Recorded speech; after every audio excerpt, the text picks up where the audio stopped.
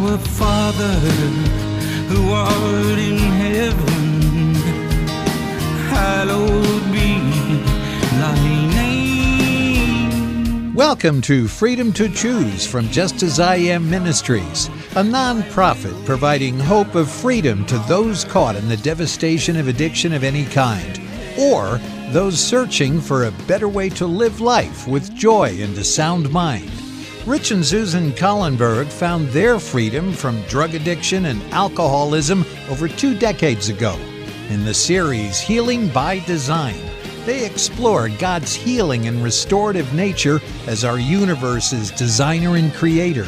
Healing is now on the way on Freedom to Choose. Thy kingdom come, thy will be done,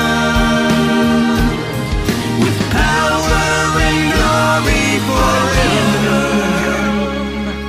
Amen. Hello, everyone. My name is Rich Collenberg. And my name is Susan Collenberg. And we would like to welcome you once again to Freedom to Choose and our new series, Healing by Design. And we are actually now in program number 4, and we'll get going here in a second. And I just want to make a note here. Program 4's title is going to be Element 4, Rest and Sleep. Element number 4, Rest and Sleep. And before we get going, Susan, would you open with a word of prayer, please? Yes. Our loving Father in heaven, we are grateful that you teach us your design through the real world, through the spiritual world. You leave no stone unturned in order to help our heart of stone to be reunited with you. We are grateful for all that you do and are doing in order to restore us. And we just ask that you'll be with us and send your Spirit to guide and direct us. And we thank you in Jesus' name. Amen. Amen. Thank you. Mm-hmm. Let's do a quick recap. There are 5 requirements for physical life, and as we open this series, Healing by Design, that's how we're going to start out with. We're going to take a good, close look at these 5 requirements for physical life, and we're going to see the spiritual applications that run parallel with these physical applications. And the 5 requirements for physical life are to be healthy and to teach truths about the spiritual life are air, water, food, rest, and exercise. Now, for the first few programs, we're going to examine these elements and the corresponding spiritual application, and we figured this would be a good opening or a good segue into our series, Healing by Design, because this is the way God designed us physically, and the spiritual applications run parallel, like we spoke in the last program. Just like a set of train tracks, the left track and the right track, both heading in the same direction, separate tracks, tied together with ties, but they're separate tracks. They're running parallel. They both have their own independent purpose. Right.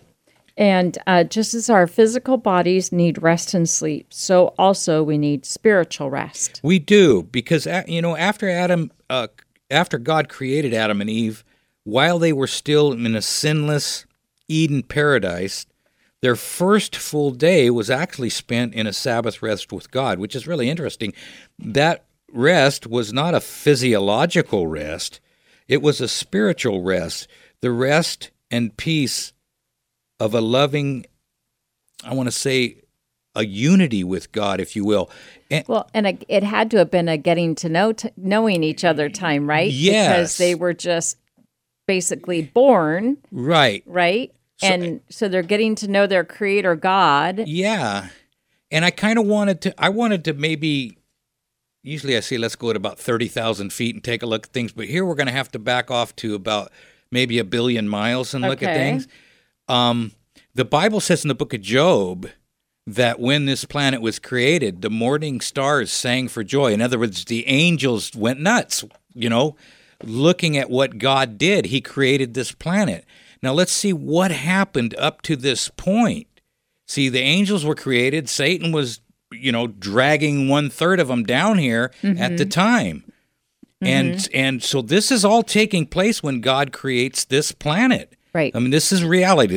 And so what happens is the devil wanted to be what Isaiah 14 says, I will be like the Most High, right? Well, what's God's job description? Creator, Right. right? The devil wants to be like the Most High. So God doesn't unleash a whip on the devil. He creates, he says, you want to be creator? Let me show you what creation is. The devil want to be creator. He can't create. Right. So God creates a planet with animals that can, he shares his creative abilities with this planet. He shares his creative abilities with a skunk, but the devil can't create. Right. And this is God's rebuttal. And so he has not only man in unity with him on this Sabbath, but the entire universe is now looking at this rebuttal on who is the real creator, who really is and what he is willing to share with his creation. Right. So that first day of rest, God says, here's the evidence. Yeah. And now I rest my case. Yeah, look it over. Come and explore and look into my character of creation and see what you learn from it. Yeah. I'm not going to say that I'm not going to put in your mind thoughts and preconceptions of who I am. You can go ahead and you can explore all of the things of creation, and you get to make up your mind as who to I am. Yeah, exactly. Yeah, and that he has afforded that to us at any time. Take a walk outside. Look at a bird in a nest feeding its babies. God says, I like this, do you? Right. Peel a banana. Eat the banana. Does it taste good? I can just hear Jesus walking up with a banana. Here, try this. I made this for you. I like it. Do you? Right. That's who God is. See these little, we got a lot of ground squirrels. They're a nuisance. I don't know what I have to have somebody come over and deal with them because they got little babies and they're down in the holes and remember the time we saved those mice, field mice, and all their babies, and then even though they're rodents, they're cute, they're little fuzzy, and they got the little babies and everything. But see, God's creation, it's all over like that. It's right. Procreating, and he shared his creative abilities with this planet in a special way. And I don't know if he's done that on other planets or whatever, but I know that the angels shouted, the sons of God shouted for joy, and the angels at the creation of this planet, it says in the book of Job, everybody was pretty well blown away. Right. And here's God. God said, this is me. I'm going to share my creative ability. The devil was not ordained to do that. Satan was ordained to be God's mouthpiece, if you will, to the angels. He was his covering cherub. Right. He was his right-hand man. And he did God a disservice. And a lot of people, I'll be very bold right now, a lot of people that claim to speak for God do God a disservice by the picture they paint of him. And it's happening all over this planet. There's an awful picture of God right now being painted on this planet. Take a look back at creation, at how God designed things to operate. All he wants to do is put us back into harmony with the way he designed things. If you're drowning, he will not change the law of respiration for you. You will need to be pulled out of the water and restored back into harmony with the law of respiration. It's how things work. And if we are spiritually drowning, we need to be pulled out of that darkness, those lies about God. We need to be pulled out of that darkness and restored back into harmony with the way God has designed things. So then basically what you're saying is it's not even so much an atheist or an agnostic's view of what's going on. It's the whole world is struggling to see the basic understanding of who God is and what his mission is to restore us. To restore us, to make us well, right. To heal us. We're infected with fear and selfishness. We got infected in Eden with fear and selfishness.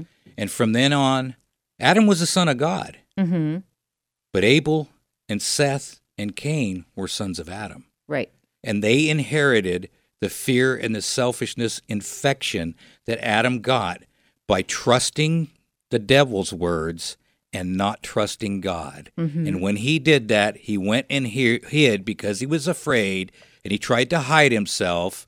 And in doing so, all of that, one day he's walking with God and everything's fine, and then he distrusts God, and he believes the devil, and he knows he did something wrong, and now he's hiding from God. And we inherited that.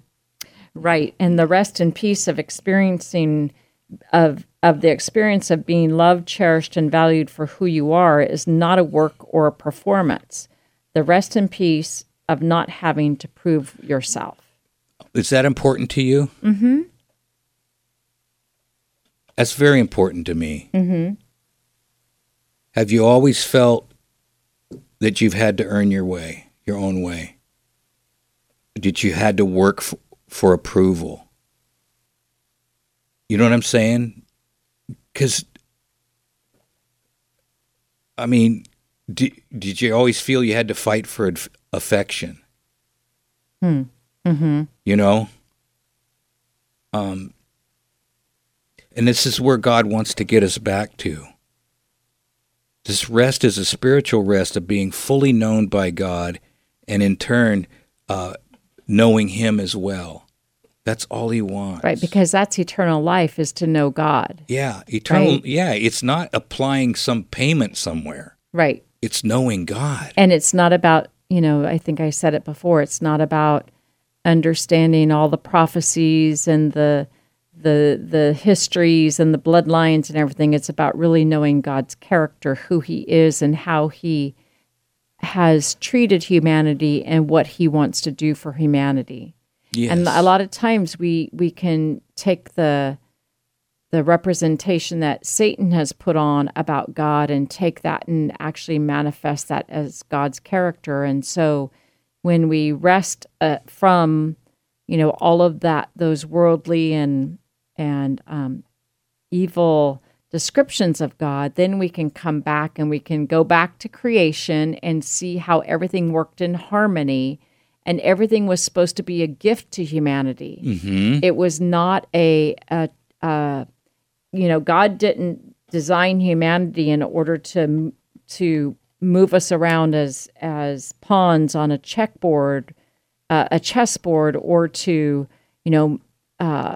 deal out punishment every time He gets angry at us for choosing the wrong thing. That's how humans are created, and how humans respond to pressures and everything. And so God's like, that's why God says, my ways are not like your ways. Exactly. I live above the human heart and the human ways, and I have a spiritual realm that I want you to come into, as opposed to staying in your own natural state of your ego and your selfishness and the human way.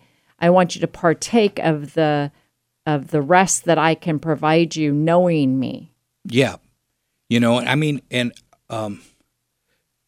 talking about resting in God's character. Mm-hmm. And I have seen, and you've seen, we've all seen the devil take what happened in the Old Testament and make God this annihilating, mean monster.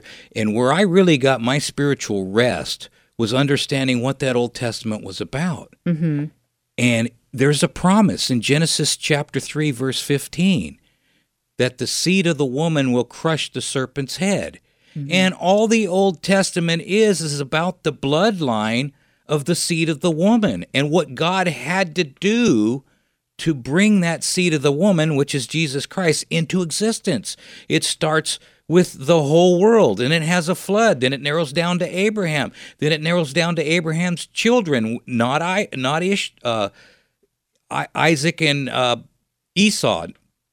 And it's not Esau, it's Isaac. And then it goes to Jacob and his kids, right? Right. And it narrows down it gets narrowed down. But it's also a story of how God deals with His people who are rebellious, So he's trying to keep that bloodline alive in order that Jesus can be born, so that humanity can have a true picture of who God is. Yes, and so it gets down all the way to the Jewish bloodline, and it follows the Jewish bloodline, and it follows it through Rahab and all the way through, and you can see that that happening. And so God has taken, and all the truths are in there about how all these people acted throughout history, and how God, tried to, they wanted to be like other nations, and they wanted a king, and God said, please, no, I want to be your king, but he had to do what he had to do,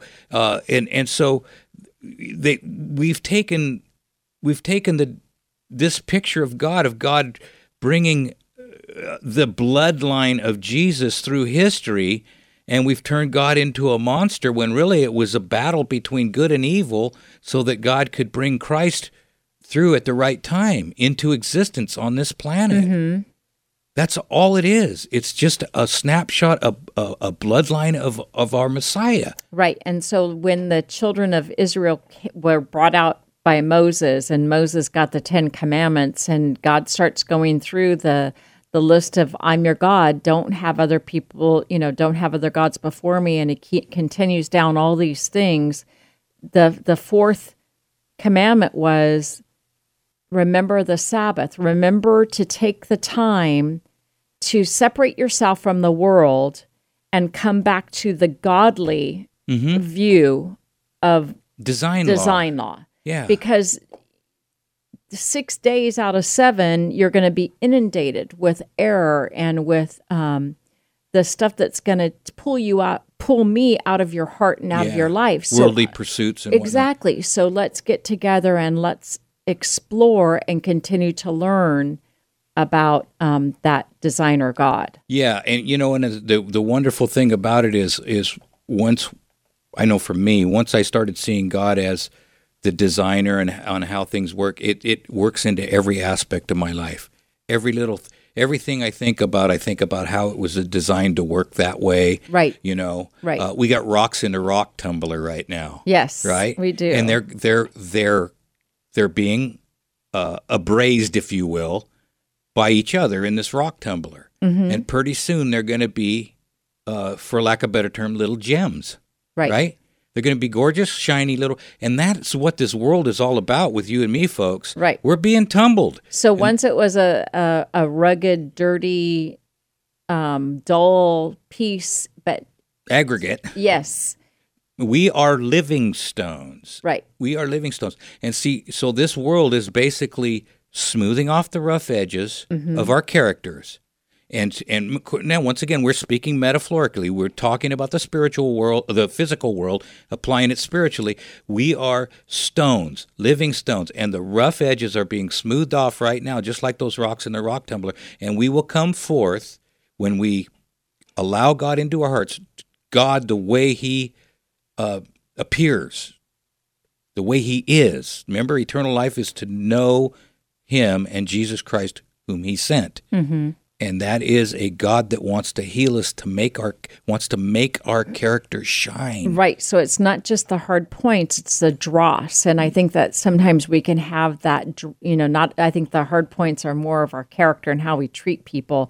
And the dross is maybe the errors that we keep inside our mind psychologically. And God's like, let me just polish that for you. Because the last stage of the rock tumbler is, so first you put in these like fines, right, that are metal fines, and you go through 4 stages. But the 4th stage and the last stage, there's foam that's put in with the rocks in this tumbler.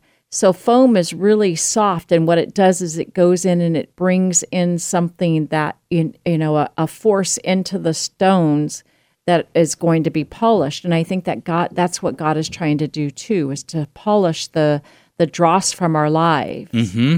Yeah, we are His work. Mm-hmm. We're not our own work.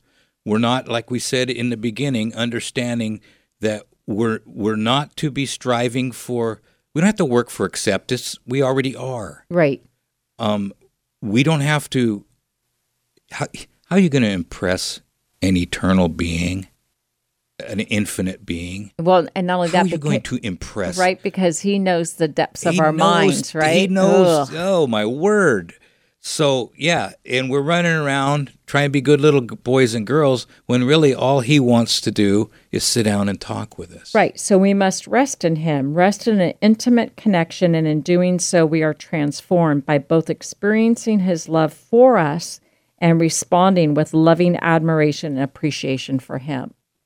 Yeah, and so It's really good because it's not a one-sided God where you have to go and you have to perform and you have to do, and if you're not, then you're in trouble.